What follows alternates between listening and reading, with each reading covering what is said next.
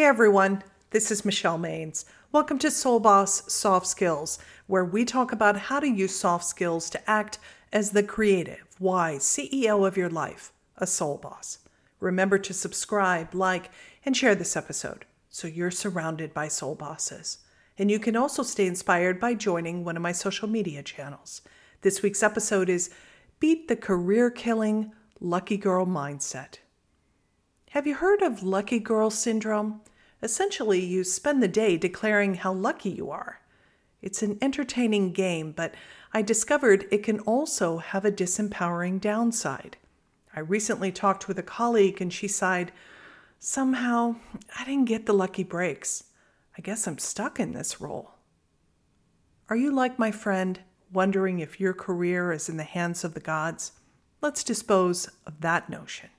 In its place, let's look at the true story of someone who took charge of their career and changed their luck.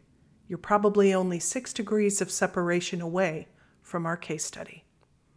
After the success of Footloose, it seemed like Kevin Bacon had figured out a secret formula for an actor's success: nothing but features and leads. But after 6 years of scripts that were okay at best, he began to worry about spending the rest of his life replaying the same role. His proposal to his new agent, entertainment industry veteran Paula Wagner, was simple and workable. The role doesn't have to be big, but it must be good. Wagner went to work while Bacon packed his patience and held his ground.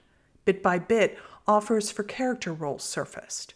A Few Good Men, JFK, and a supporting part in the legal thriller Murder in the First. The years Bacon invested changing other people's minds paid off, and he broke the spell of typecasting for good. Reflecting on his career, he said, "I'm grateful that the parts that come to me are sort of all over the map. All I ever wanted was not to be pigeonholed."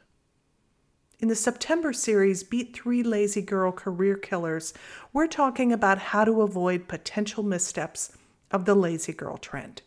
The lucky girl aspect of the lazy girl phenomenon is a trap because it relies on the old school assumption that opportunities depend on knowing a mover and shaker.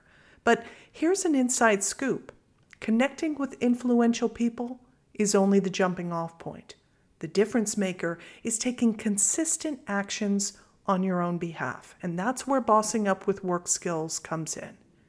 Think of your career like a new smartphone. If you won a new phone, you wouldn't feel grateful to be lucky, but stick with the defaults. Instead, you would instantly personalize the phone to your optimal settings. Likewise, spark the determination to make some noise by showcasing your character and expertise. As Kevin Bacon discovered, changing people's perceptions by writing a new story is the fun part. Do you know who flipped the bid on relying on luck? Award-winning producer Shonda Rhimes. She bluntly said, "I am not lucky. You know what I am? I'm smart. I am talented. I take advantage of the opportunities that come my way, and I work really, really hard." Here are 3 ways to swap lucky girl syndrome for opportunities. Number 1, ask yourself the big question, am I putting others in charge of my career? Then find little ways to get back in the driver's seat. Number 2, empower yourself with these mindset swaps. I have to stick with what's worked becomes, with determination, I can change direction. My success depends on others becomes, I determine what makes me feel successful. And I take whatever comes my way becomes, I make discerning choices about which opportunities are worth my time. And inspire yourself by affirming, I direct my career with care and intention. Knowing how to step in and step up is a quantifiable, marketable skill, but don't think it's a skill only meant for others.